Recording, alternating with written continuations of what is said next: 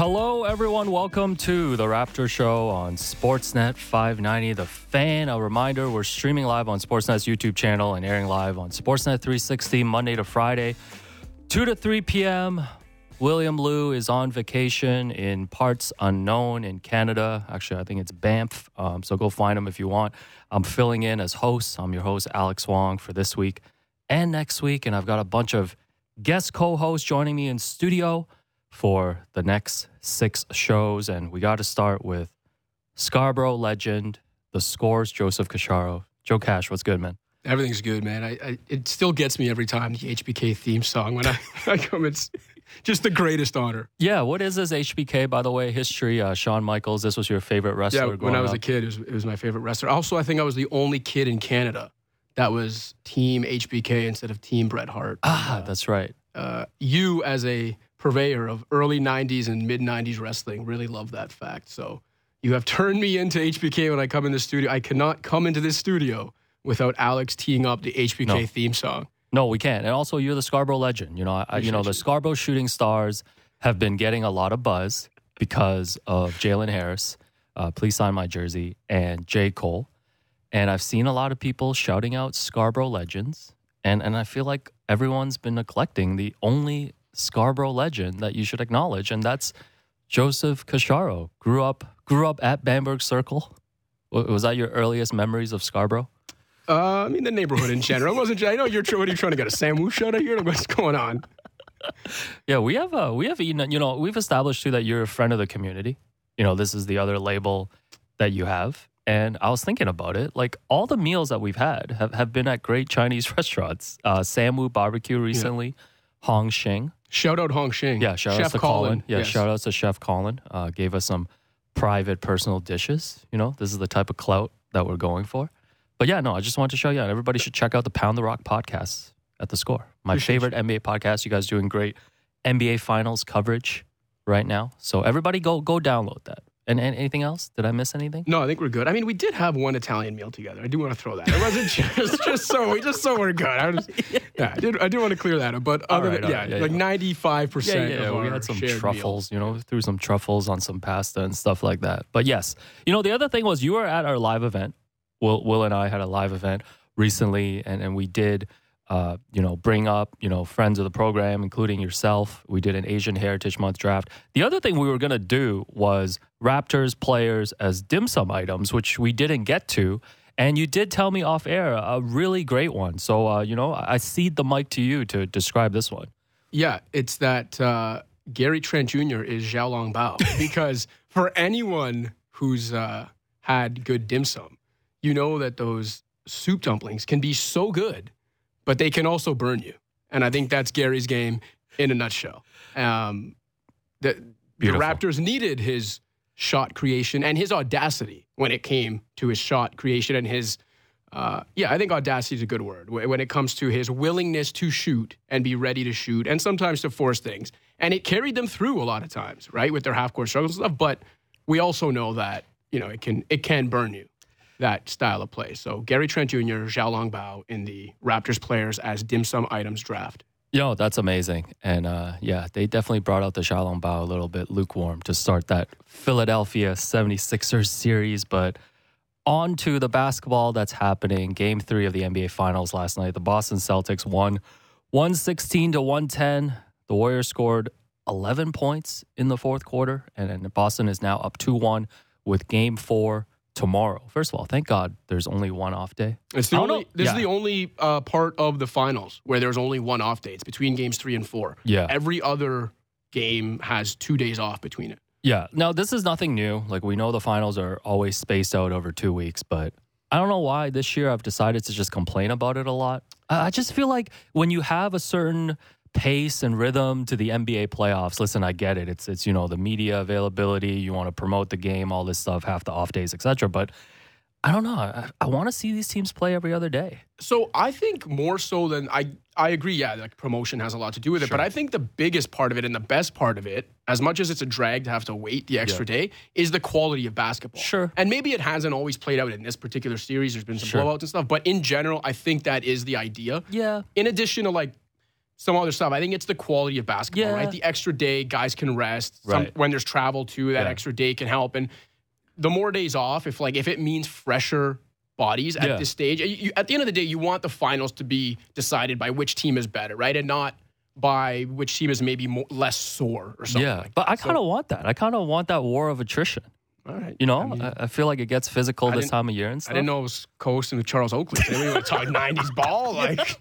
Yeah, I've had a very 90s slant recently. Actually, I was talking to Will about this because he didn't start watching basketball until the early 2000s. And he's been going on YouTube watching some of these 90s rivalries like between the Knicks and the Heat and, the Bulls against every single team.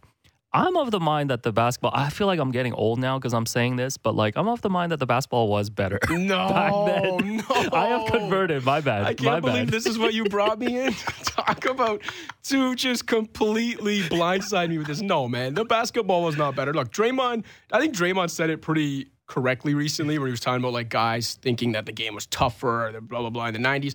There were a few guys that were enforcers and this and that. First of all, I don't think from player 1 to player 450, it was necessarily tougher, but I definitely don't think it was better. I think the skill in the game now is so far beyond what it was. I agree with you. And maybe some of that also is just modern advancements in technology and rest and sports science, sleep recovery, all of that. But I think when you add it all up between the star talent in today's game, the depth of star talent in today's game, the modern advancements in recovery, I think the game is way better now than it was then. Mm-hmm. I guess it also depends on what you like. If you like smash mouth 78, 75 basketball sometimes, then, who am I to judge? Yeah. It's a little weird, but who am I to judge? Well, I didn't know I was blindsiding. You're acting like you're Marty Jannetty right now in the barbershop, and I just kicked you through the window with that take. I thought I was a kid. But, no, I think for me, I completely agree with you on the skill level. I don't think that's even close. But I think the thing I gravitate more towards back in the day was I really do feel like the rivalries were better. When you think about, and trust me, I know I'm really aging as I give this take, but I don't know, I just don't feel the rivalries today. And I don't know what that is a mechanism of. I wonder if it's, and I don't want to sound like the old guy who's the players are all friends. But I do wonder how much of it maybe even is the social media factor. The player movement, too. The player movement, but also the accessibility of players. Sure. I feel like players are so much more accessible in certain ways. I'm not saying, you can go talk to them on the street, but accessible from a social media standpoint. Mm-hmm. I feel like players are more accessible in a way, and maybe in some almost fake way, more relatable, whatever it is. But I feel like when we were kids, the game ended, or Pippen tells Karl Malone, the mailman, don't deliver on Sunday. Yeah. And you hear that post-game, but then you're not hearing from them until the next game, other than their post-game availability. You're not seeing them tweet about stuff. You're not seeing them go back and forth on whatever the case is. I just feel like maybe, I don't know, maybe the kind of mythology around them was built up a bit more because you saw and heard them less. Sometimes I wonder if that's just it. Yeah. And that played into it more so than the fact that they actually disliked each other more. It maybe it just seemed like that to fans because you didn't see them constantly interacting the way we do now. Yeah, I think that's a really good point. It's kind of like, we make all these wrestling references. It's like, the players are breaking kayfabe these days, just being on social media and talking to each other. My thing, and I think that hits on a really good point for me, my thing is things you should just get settled on the court. Like when I think about, the Sixers were upset about Pascal Siakam throwing the elbow at Joel Embiid at the end of Game 4, and then there were so many comments, and Joel Embiid was still talking about it in the second round when they were playing Miami. My thing is if you're so upset, that should have been settled on the court. Agreed. Yes. Your teammates or yourself, and that's one scenario, right? And I think it's just for me, I know this is moving to another topic too, but it's all the reviews of the flagrant fouls and stuff now. It's every breakaway they have to review it now, and you used to just let the teams play. And that's how, I think these rivalries would manifest too. And it's the Knicks and Heat, legit hated each other. Yeah. And I'm trying to think back, the last time probably, I know Kevin Garnett and the Celtics, they still have a pretty healthy hatred for, LeBron James. And that's, really the last time I can remember two teams actually, disliking each other beyond just on the court. Yeah, I hear you. I think it's good that in some ways things aren't settled on the court anymore. I don't want guys getting clotheslined every other play. Sure. The risk of injury was a lot greater then due to stupid stuff like fights, not in terms of the actual game. You don't want guys getting clotheslined or punches thrown every other game in a playoff series, or a coach holding on to a player's leg during a scuffle the way Jeff Van Gundy did in that famous Knicks Heat series. But like, there are some things where, yes, I do agree with you. If you've got a problem with a guy throwing an elbow, if you've got that much of a problem with it, then do something about it when you're still there. Don't talk about it a week later when you're not playing that team anymore. That I agree with you. Yeah, I'm just trying to, swim my way out of this clown take that apparently blindsided. This doink the clown take. Joseph Casciaro of The Score. Subscribe to Pound the Rock. All right, Game 3. You look at Game 3, the Celtics came out, got off to a really good start, double-digit lead. And again, the third quarter was when the Warriors made their comeback. But, Steph was in foul trouble all night. Draymond Green, which we will discuss at length, about his podcast as well, I believe, put up a 2, 3, and 4, the 2, 3, 4 kid. Wow. And the Warriors only scored 11 points. What's your takeaway from not just last night's game, but through 3 games in this series? Like, what are the big takeaways for you looking at these two teams? I think the Celtics are bigger, more athletic. Like, there are a lot of things you can point to that the Celtics have advantages. Now, the Warriors have Steph, and they have this, what can be an extremely high-powered offense. It hasn't always played out that way. The Celtics obviously have a great defense. But I think what stood out the most, especially in Game 3, but as the Celtics have built this 2-1 lead, is that they are just this bigger, more athletic, faster team. I thought Game 3 was the game that they looked the biggest because Robert Williams III had the most impact he's had in this series. And it's something actually my Pound the Rock co-host Joe Wolfond and I at The Score were talking about in our most recent episode about Game 3, and that was that Robert Williams actually isn't huge. He's 6'8". He's not a traditional big man, like, physically. But the way he plays bigger than that. Vertically, he's always in the air, as Wolfond mentioned in the podcast. So I think Game 3 was the most Robert Williams-like game, and he's also hasn't been healthy the whole playoffs. And when Robert Williams is playing like that, because he plays so big and so much bigger than his body is, the Celtics do have a really big size advantage in this series. Case in point, like, the Warriors have been exploiting teams on the offensive glass all playoffs, which is strange because they weren't a great rebounding team in the regular season, but in the playoffs, they've been great on the offensive glass. Game 3, that was not the case. Games 1 and 2, Boston only rebounded about 71% of their defensive rebound opportunities. Game 3, the game where Robert Williams looks more like himself, they rebounded 84% of their defense. So they cleaned the glass way better. Robert Williams was the big presence they need him to be, and the Warriors just don't have an answer. I mean, like I was saying last night on Twitter, I think Kevon Looney's probably their best bet in terms of someone who can actually play kind of as big. Yeah, only 17 minutes last night. But he's not as good. He's not as effective. He didn't play as much, which I thought was strange. I thought Kerr should have given Looney more of a look, especially when Draymond was as ineffective as he was. Like, Draymond was unbelievable in Game 2. Game 3 was as ineffective as I've ever seen him in a finals game, and maybe ever in a playoff game. No defensive impact at all. Like, I saw guys like Jaylen Brown, everyone was just straight driving by him, and there was just no presence there. And it's interesting because, like, you talk about the Warriors, having Steph, and, like, in theory, potentially a high-powered offense when you look at that roster. Like, Klay Thompson had the best game of the series last night. Man, I'm looking at this Warriors team, and I know I think it's human nature to compare this Warriors team to previous Warriors teams. They don't got enough two-way players. They don't, like, for the first time to me, it feels like in a playoff run, and maybe they've been exposed more in this series because clearly they won the first 3, they're in the finals. Steve Kerr's just searching. Like, Steve Kerr's just searching, and you mentioned, like, Kevon Looney only playing the 17 minutes. Like, it felt like he went more with the small lineup, especially in the second half, played Jordan Poole more. But, I mean, Jordan Poole's not giving them that much in this series right now. He's not. And to me, that's the X factor. And I came into this series thinking Jordan Poole was the X factor because, to your point about the, like, defense stuff, Jordan Poole is a defensive liability, like, by far. Yeah. And his ability to impact the game is because his offense has been so great all season. He has been, for the most part, their second best offensive player on a team that's now in the finals.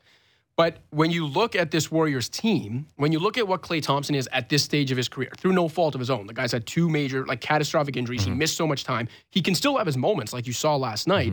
But Klay Thompson cannot be expected to consistently be the player he once was. Andrew Wiggins, who I think has been great for them, even in the finals, and who can create his own shot in a pinch and all this, still, there's a consistency factor there when it comes to his offense that you cannot expect from Andrew Wiggins, right? As if you wanted, say, to him be like the second option on a finals team, like, that's not happening.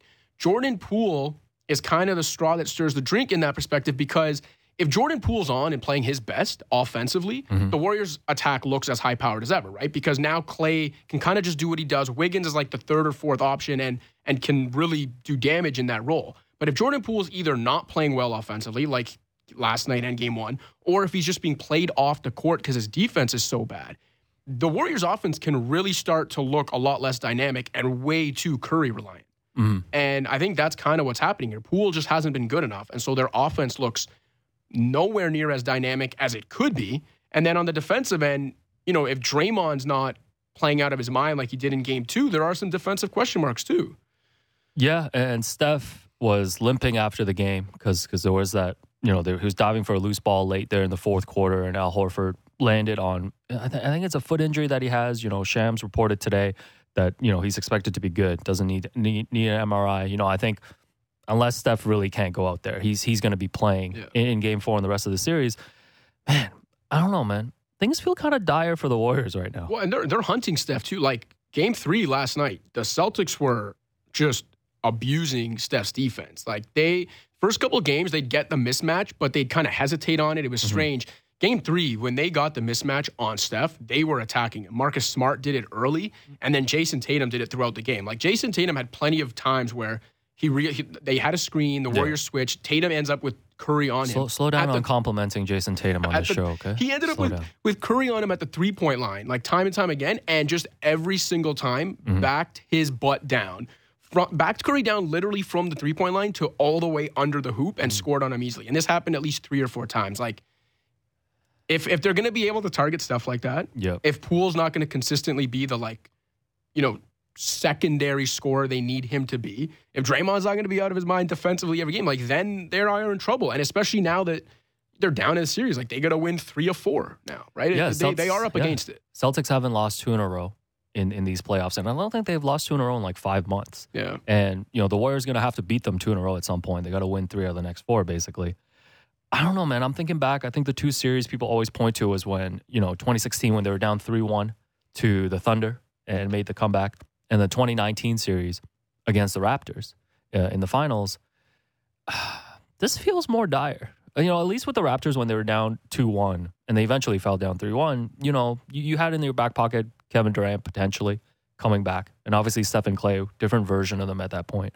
And I felt like in that series too, it reminds me a little bit of Draymond. Like Draymond had a lot of trouble handling Pascal Siakam and the Raptors in that series. And I feel like he's been reduced in this series as well. Like if you're looking at it from the Warriors side, what is your reasons for optimism going into tomorrow's game? Because I hate to say this, but through 3 games, Boston's just a better team.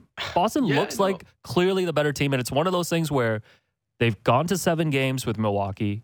They somehow inexplicably went to 7 games against Miami, even though I felt like they were clearly a better team. Maybe they'll have another self-inflicted loss, because that's the one thing with Boston. Every time they've gone up in these series, haven't seen that kind of killer instinct, that kind of punch, right? And maybe they'll bring it tomorrow. But if I'm looking at the Warriors, I don't know how many answers they have on this roster right now.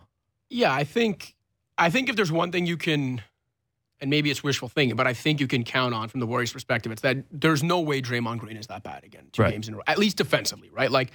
But if you are talking about comparing the Warriors right now to previously dire situations, they're not as good, full out. Yeah, they're not as good. Team. If you consider the team that went down 3-1 to OKC in 2016, right? The year they won 73 games. That was a 73-win team. That was a 73-win team that lost in Game 7, obviously, to the Cavs in the finals. But that team was better than they are now. They were younger. They were more in their prime.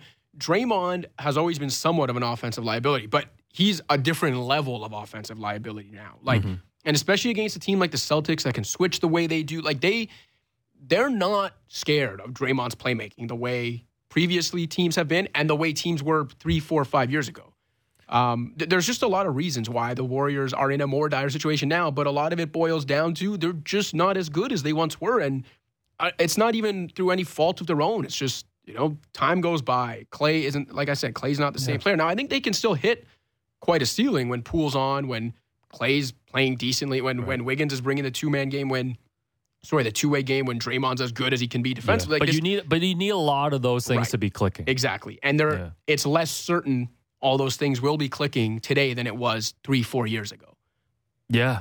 No, it's It's looking tough. I will say, though, so I picked the Warriors coming into this series. I'm not going to back down on it yet. I mean, it's still a 2-1 series. I picked them in 5 because I hate the Celtics. Okay, well, no, I picked them in 6, and I almost picked them in 7. It wouldn't have surprised me if this went 7. Sure. Right?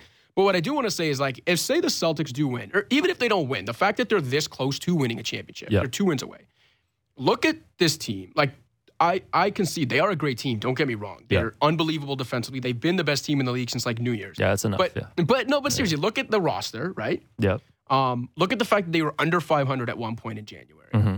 And even if you're being positive about all the good things about the Celtics, I think you could still, even a Celtics fan would have to admit, and you look at this roster, that if they were to win the title, this would be one of the worst championship teams, at least on paper or the way they're constructed in recent memory. I can't remember when. And so what I'm getting at is when you consider how close this Celtics team is to a championship, when you consider that in the last 4 years, I think there's been 7 different finalists now, but the Warriors the only team appearing twice since 2019. And you compare that to other eras in NBA history.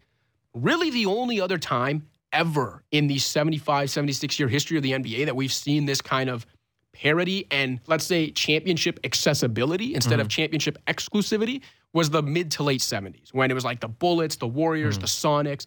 So while I know, especially for Raptors fans, they hate watching the Celtics be this close, I do also think there's a silver lining in it, not just for the Raptors, but for a lot of teams in the NBA right now that are very good, that maybe in previous eras, very good still wouldn't be anywhere close enough to sniff a title. I think in this current era of the NBA, I think very good is actually pretty darn close. Yeah. And so I think there are a lot of teams that can look at where they are, whether it be one piece away, a coaching change, whatever the case may be, that are way, way closer to truly being able to convince themselves they can win a championship than teams of that same quality would be 5 years from now, 10 years ago, 20 years ago, right? We're in a very unique situation. I think this Celtics team being as close to a championship as they are is the perfect evidence of that. Yeah, no, I think that's a really good point. And even thinking about in the Western Conference as well, you look at this Warriors team, talking about how they're not the same. I think a lot of teams in the West can look at going into next season. And I'm talking about teams the Clippers, who are in the play-in. And then, hopefully we'll get Kawhi back healthy for a full season. Denver, if they can get healthy. There's a lot of teams in both conferences that can really talk themselves into being that close to taking the next step. Because the Celtics thing is a really good point. They were a Jimmy Butler shot away from being eliminated. And, I don't like doing the what ifs with the injuries, but if the Bucks were healthy, I'm looking back now, in retrospect, the fact that Giannis almost beat this Celtics team, is actually really impressive to me. The fact that he took them 7 games. So I'm with you. I'm with you. I think, and it's not, like you mentioned, it's not to take away from this Celtics team. It's just more the level of competition now. Yeah, and the parity that exists in the league. It's great, right? As much as we know that the NBA has thrived in eras where there's been a dominant team, I think it can work both ways. I think when there's a dominant team, whether it's the Bulls in the 90s, the Warriors a few years, I think that can work too in terms of fan interest and wanting to see someone slay the dragon. But I also think there can be a lot of fan interest this way where you can look at a team like the Celtics and be like, hold on, wait, that team is going to win the championship or could win the championship in the league that's supposed to be the most championship exclusive league. Things are turning here. Yeah, because the disparity between when the Celtics win and lose in the playoffs is pretty stark to me. Because when they lose, I think the formula is pretty straight now. They take dumb shots, they throw the ball away. And, I feel like all of their losses, especially the last couple of series, just feel so, self-inflicted. Yeah. Them blowing the game at home in Game 5 against Milwaukee. Them unable to close it out in Game 6 against Miami. And then the end of Game 7. So, yeah, no, I'm completely with you. The other talking point that we have to get to, because, it's daily radio and we love to scrape for content. Draymond Green was, asked after the game by Jake Fisher, I believe. Shouts to Jake Fisher about whether, he thinks, Draymond's been recording these podcasts after every game, whether, he's giving away X's and O's, and Draymond seemed to take exception to it. So Draymond actually released his podcast today, recapping Game 3. I should have just played his podcast for the full hour. So we've got the clip here. Here's Draymond talking about all the chatter about his podcast. Sorry that this podcast is probably doing better numbers than yours, or your attempt at doing a podcast, I ain't the one listening. So there's other people listening, so be mad at them. But y'all gonna get this podcast. Win, lose, draw, hoisting the trophy, putting my ring on my finger. You name it. Y'all getting this podcast. So keep talking. Blah, blah, blah. Enjoy your news cycle tomorrow. Be great. And then make sure you listen to the pod. So I guess this plays perfectly into your theory about, the way the game used to be in the 90s. Because there used to be a time when a player would say, like, after a loss, like, you're going to get this work. Y'all going to get this work next game. Right. And now we've got players saying, well, win, lose, or draw, you're going to get this podcast. Like, it's quite the discrepancy. But, I mean, I don't know. Like, I don't think this has anything to do with No, let's be clear. Yeah. I'm just here to kill 5 minutes. Like, I do not think that Draymond recording a podcast. And, like, he did go on to say, he's like, I finished the game, got my treatment, I'm in my hotel room. It's like, these guys have lives. Outside of basketball. And, like, even though it's the NBA Finals and it's the biggest stage, it's not like they don't live their day-to-day lives when they're finished playing basketball. Yeah. Right? I also find it hilarious that whether it's us in the media, fans, or like, one of my biggest complaints from when I was a kid, when I was just a fan, to now that I'm in the media, was that players rarely give fans, media, whatever, like any sort of inside the game access, knowledge, whatever it is, like look behind the curtains kind of stuff, especially when it comes to X's and O's. And now we've got a guy like Draymond, who I've said before is one of the most brilliant basketball minds I've ever seen.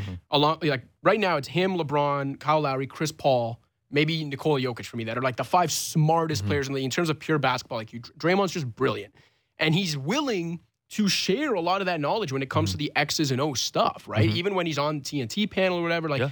He's just so good at it. And it's kind of funny to me that now a lot of the same people that wanted this kind of stuff are now being like, well, I don't know if you should be doing it in the middle of the finals. So it's like, no, I think embrace the fact that Draymond's willing to share it. And also, again, he's a pretty brilliant basketball mind. He's not giving up anything on a podcast in the middle of a finals that he actually thinks is going to lead to some like aha moment for the Celtics. He's too smart. He's too smart for that. Exactly. Yeah. Like, you really think he's going to share anything that might lead to the Celtics game plan in Game 4? Come on. Yeah. No, Chris Chioza should start a podcast. I'm sure he's got some stories. I actually pulled up the charts. So in Canada, basketball podcast. Oh, Raptor Show's 4th now? Come on, guys. Come listen to us in the offseason. Low Post is number 1, Zach Lowe. Draymond Green Show is number 2. Old Man in the 3 is number 3. Listen, Draymond's doing numbers. And we talk about wrestling, too. Dennis Rodman missed a practice during the 98 finals and showed up on Monday Night Nitro in another city. They were worried that they were concerned as to whether Dennis Rodman, one of their most important players, would be available for a game in the middle of the finals because he was away doing wrestling. Yeah. So don't talk to me That's about... right. 90s was better. About whether Draymond doing a podcast in the middle of the finals is like distracting or detrimental or whatever. No, I'm completely with you. And I was just thinking about this just now. Steve Kerr was part of both of those teams. Man, he's seen it all. Steve Kerr, when you consider Steve Kerr's place in NBA history, like he truly has been a witness to history like few others in basketball. Yeah, so he was the MJ era. He was with Tim Duncan, right? And then he was on the Suns, right? Yeah. He was the GM with the Suns. Yeah. He's the one that broke up the 7 seconds or less Suns. Yeah. He made the Shaquille O'Neal trade. And was their GM, I believe, when they got to the West Finals and lost to Kobe's Lakers in 2010. Right. That kind of Cinderella run the Suns went on where Artest... When Artest shot that. Yeah. Okay, yeah. Pass to Kobe. That whole Artest rant? Yeah, he's seen it all. And now the Warriors. Yeah. Now he's coached Curry, was with like the KD Warriors. Like, because he was with the Warriors, was like, coaching against LeBron in the finals, was part of the 3-1 comeback in the finals, coached the 73 win. Like, he's touched every era. From the early 90s, early mid 90s until, the early 2020s. Yeah. Steve Kerr has been a witness to NBA history like no one else. Damn. Shouts to Steve Kerr. All right. We're going to take a break. When we come back, let's talk about Pat Riley's comments on Kyle Lowry's conditioning earlier this week, and I have a couple other around the NBA topics with you. So we're going to take a quick break here. I'm your host, Alex Wong, joined here by the Score's Joseph Casciaro, and you're listening to The Raptor Show on Sportsnet 590 The Fan. The smartest takes on the biggest stories in sports. The Fan Drive Time with Ben Ennis and Stephen Brunt. Be sure to subscribe and download the show on Apple, Spotify, or wherever you get your podcasts. for life, forever, baby. Right here. You know, there are some things worth missing practice for, brother. And that's definitely the NWO, brother. Hey, we're just too sweet. We'll be back later on.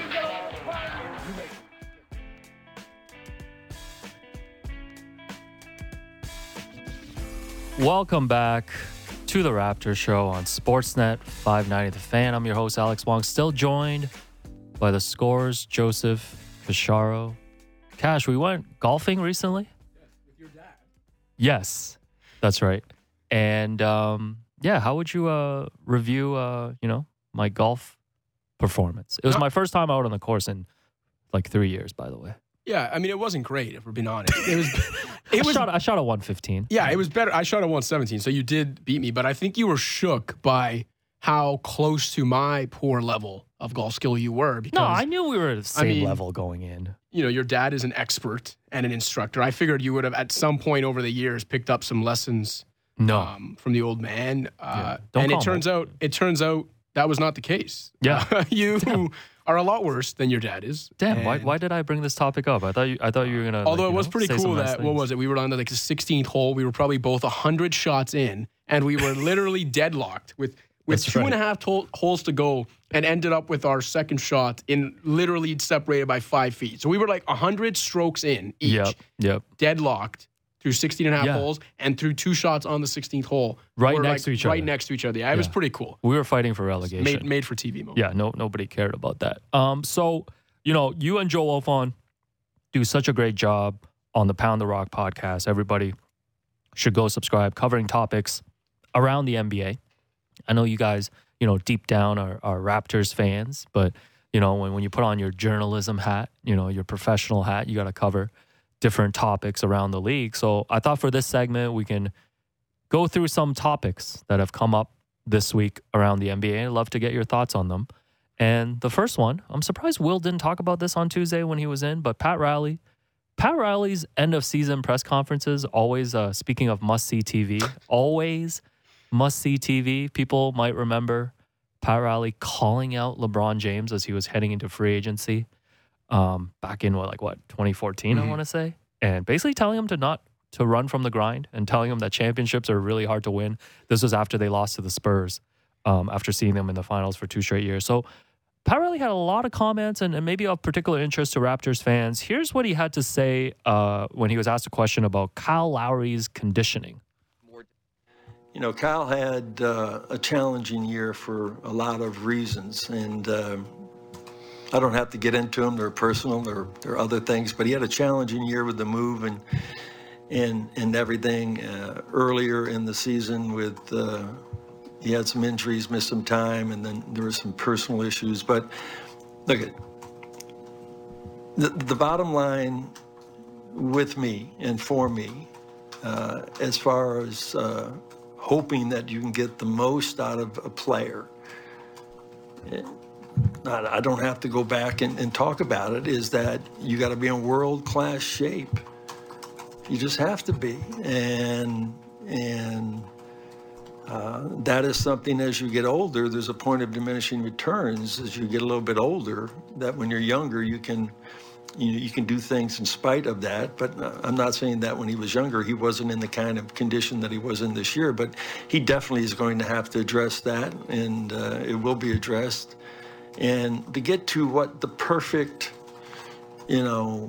overall conditioning for him to be successful, because he plays the game, in a manner where he needs his strength and his size. He's not, he's not Tyler Hero. He's not that lean kind of guy, but I think he can be in better shape. And, and I do believe that the pain of losing and the reminders that you send out about this, might change his mind a little bit. But I do think that he can be in better shape next year, and we'll address it and we'll try to help him as best as we can, because it's not easy when you get a little bit older. So, I'm gonna get your thoughts on this, obviously, but I just want to say I've always said that Heat culture to me is basically just a copycat of immigrant culture, because they preach, working hard, And in this case, Asian dad.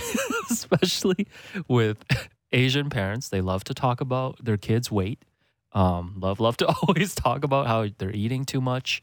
But then if they go home, they're not eating enough. So I'm not surprised, Pat Riley is here to talk about his starting point guard's conditioning. The one thing I think we should separate before we talk about Pat's comments is like right off the top, he did acknowledge that Kyle had a really difficult season personally. There were personal issues and he left the team for those reasons for an extended stretch during the regular season. But at the same time, when you sign, 3 years, $90 million around there, and you're expected to compete for a championship because that's what the Heat are trying to do right now, I think it's perfectly fair for Pat to, have those comments because everything that he says publicly, he's going to have these conversations with Kyle privately as well. And it's very consistent with what they expect in that Miami Heat environment. And honestly, this is not the first time that Kyle's conditioning has been talked about during his career. So what are your thoughts hearing Pat Riley's comments?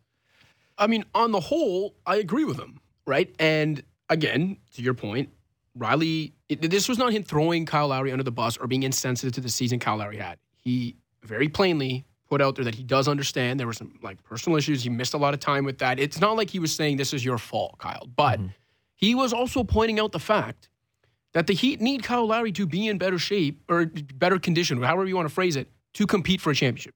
Full stop. That's what it is. Now, I understand the argument that the Heat made their bed and now it's up to them to line it because if you include this year now, Kyle Lowry over the last 4 years has missed an average of 20 games per 82 contests. So they full well knew what they were getting into when they signed Kyle Lowry at this stage of his career.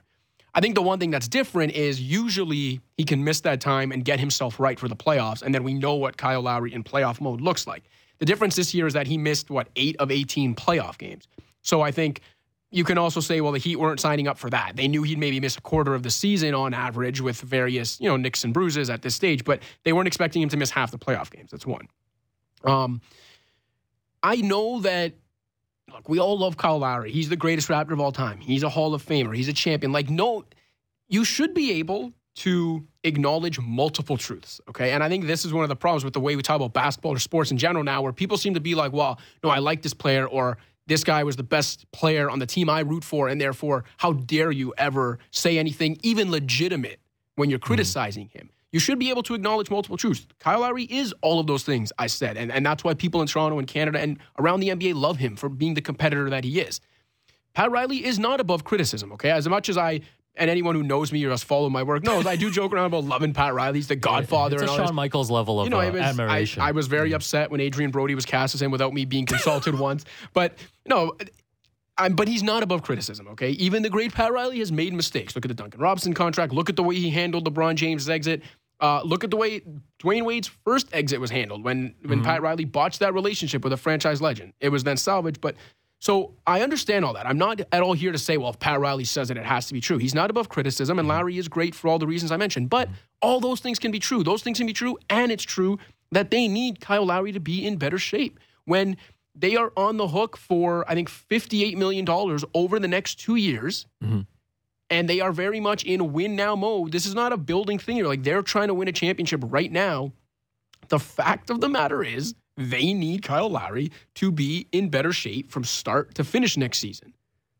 That's it. And so I do not understand, other than just, if you want to say it boils down to being a fan and fandom at its core is being irrational. Unless you want to boil it down to that, I really have no idea why everyone was crying about these comments. So, is it really that shocking to you that NBA executive wants NBA star they are paying $58 million over the next 2 years to be in better shape? No, that's pretty par for the course in pro sports. Yeah, and I think if the Raptors signed a player for 3 years and $90 million, and the player was not in shape and it needed to, clearly needed to have better conditioning, I think I would expect the same conversation to take place and across, any other team. And trust me, I get fandom works in a particular way. That's why I refuse to acknowledge Jason Tatum as a top 10 player. Still believe it's just a slightly better version of Paul George. But no, I'm with you. And I think Pat Riley's done this before, is all I got to say. And the other context is during that press conference, because I know this was a clip that got a lot of attention, he called out Tyler Hero. He said if you want to be a starting player on a winning team, you need to be a two-way player, right? And I think you mentioned Bam had to be better offensively too. Right. And like Bam had a terrible series against Boston, in my opinion, outside of, I think the game 3 when he did really well. But I think that coincided with Robert Williams not being in the lineup. So, no, I'm completely with you. And I think if you're rooting for Kyle Lowry, you would want to root for him to get in shape. And actually, in this latter part of his career, even though, as age is catching up, as injuries, I'm not writing off Kyle Lowry because I think one of the reasons why Miami brought him in is he doesn't need to do as much as he was being asked to do for most of his tenure here in Toronto, right? There's a reason why they have all of these other players with Jimmy, with Bam. And, when he is healthy, he's still, like you mentioned in the first segment, one of the highest IQ players in the league.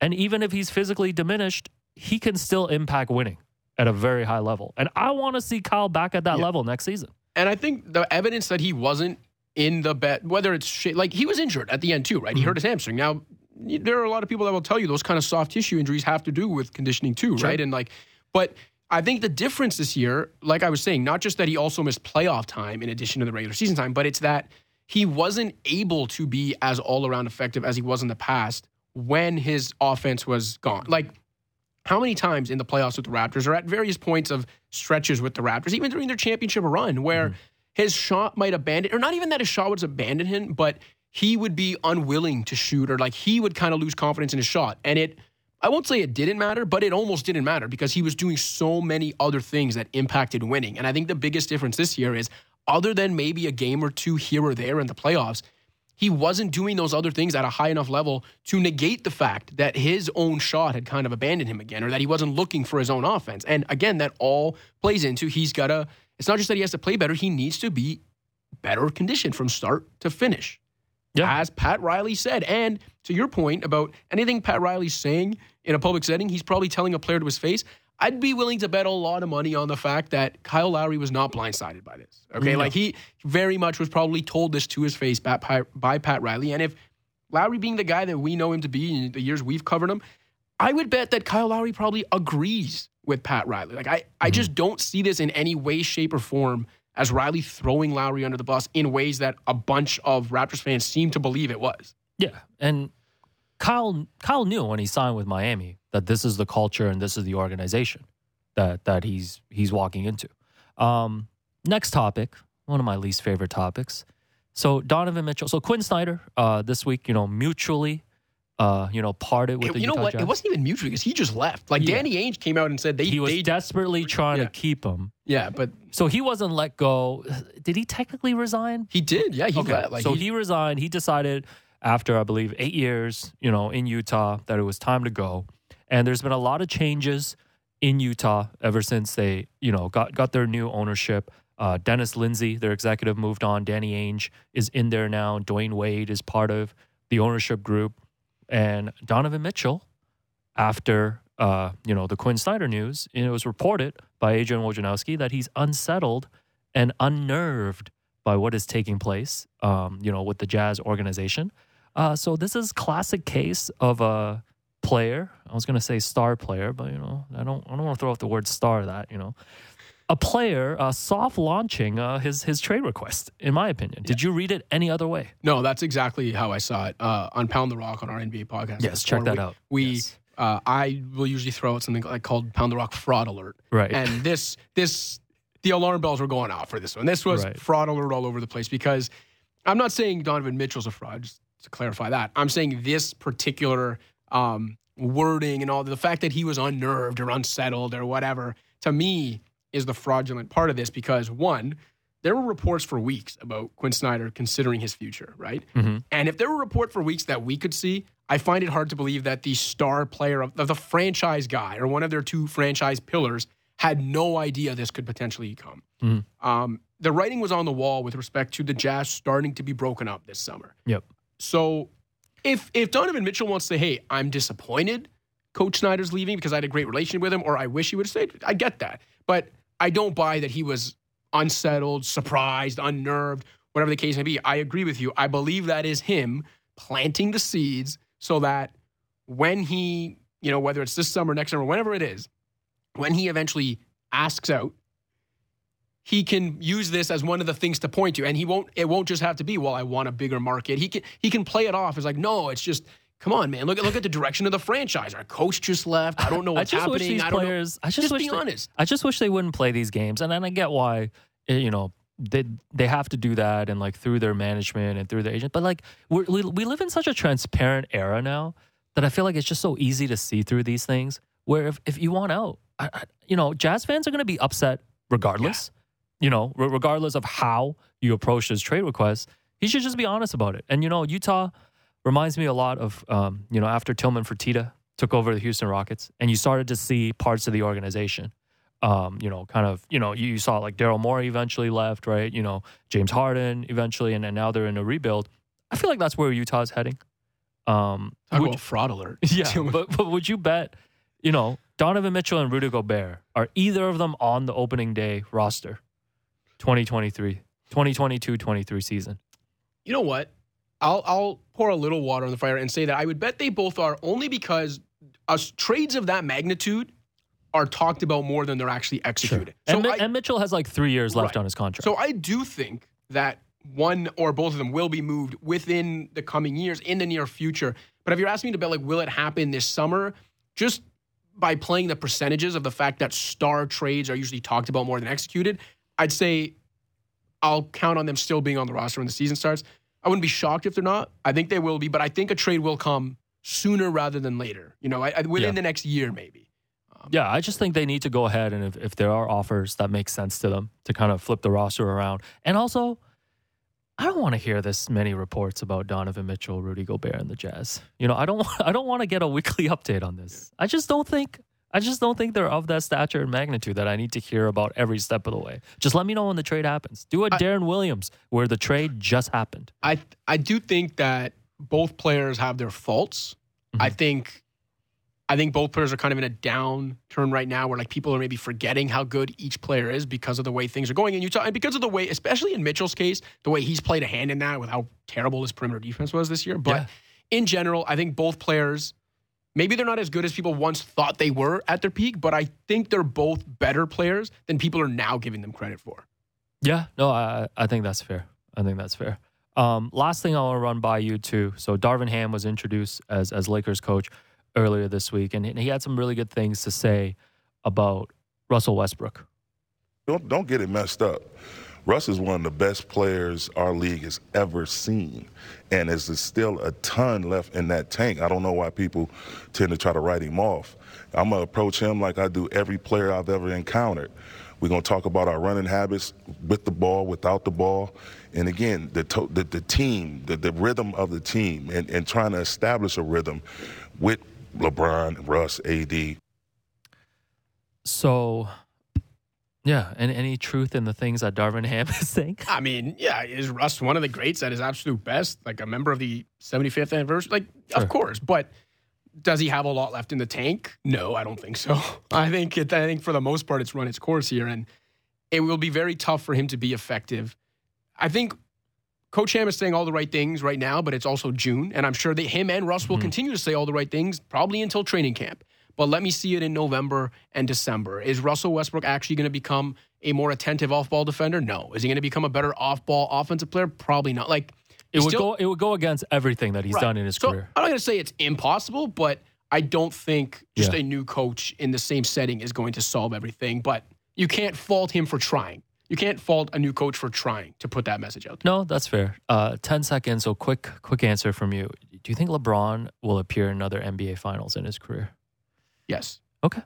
Damn. All right. Well, listen, Cash, really appreciate you coming on. Joseph Casciaro of The Score. Again, everybody go subscribe to the Pound the Rock podcast and check out The Score's YouTube page, Score app, all of that stuff. That does it for us today. Tomorrow I'm going to have actor Enes Esmer, comedian Tom Henry come in the studio. It's going to be the most Friday Raptor show ever. I've been your host, Alex Wong. You've been listening to The Raptor Show on Sportsnet 590, The Fan. Make sure you find The Raptor Show wherever you listen to podcasts. And please subscribe, rate, and review our show so we can be above the Draymond Green Show in the charts. A reminder, we're streaming live on Sportsnet's YouTube channel and airing live on Sportsnet 360 Monday to Friday from 2 to 3 p.m. Thanks again to my guest, Joseph Casciaro, our board producer, Derek Brandeo, and Jennifer Rolnick for helping us with the YouTube stream. I'll talk to you tomorrow.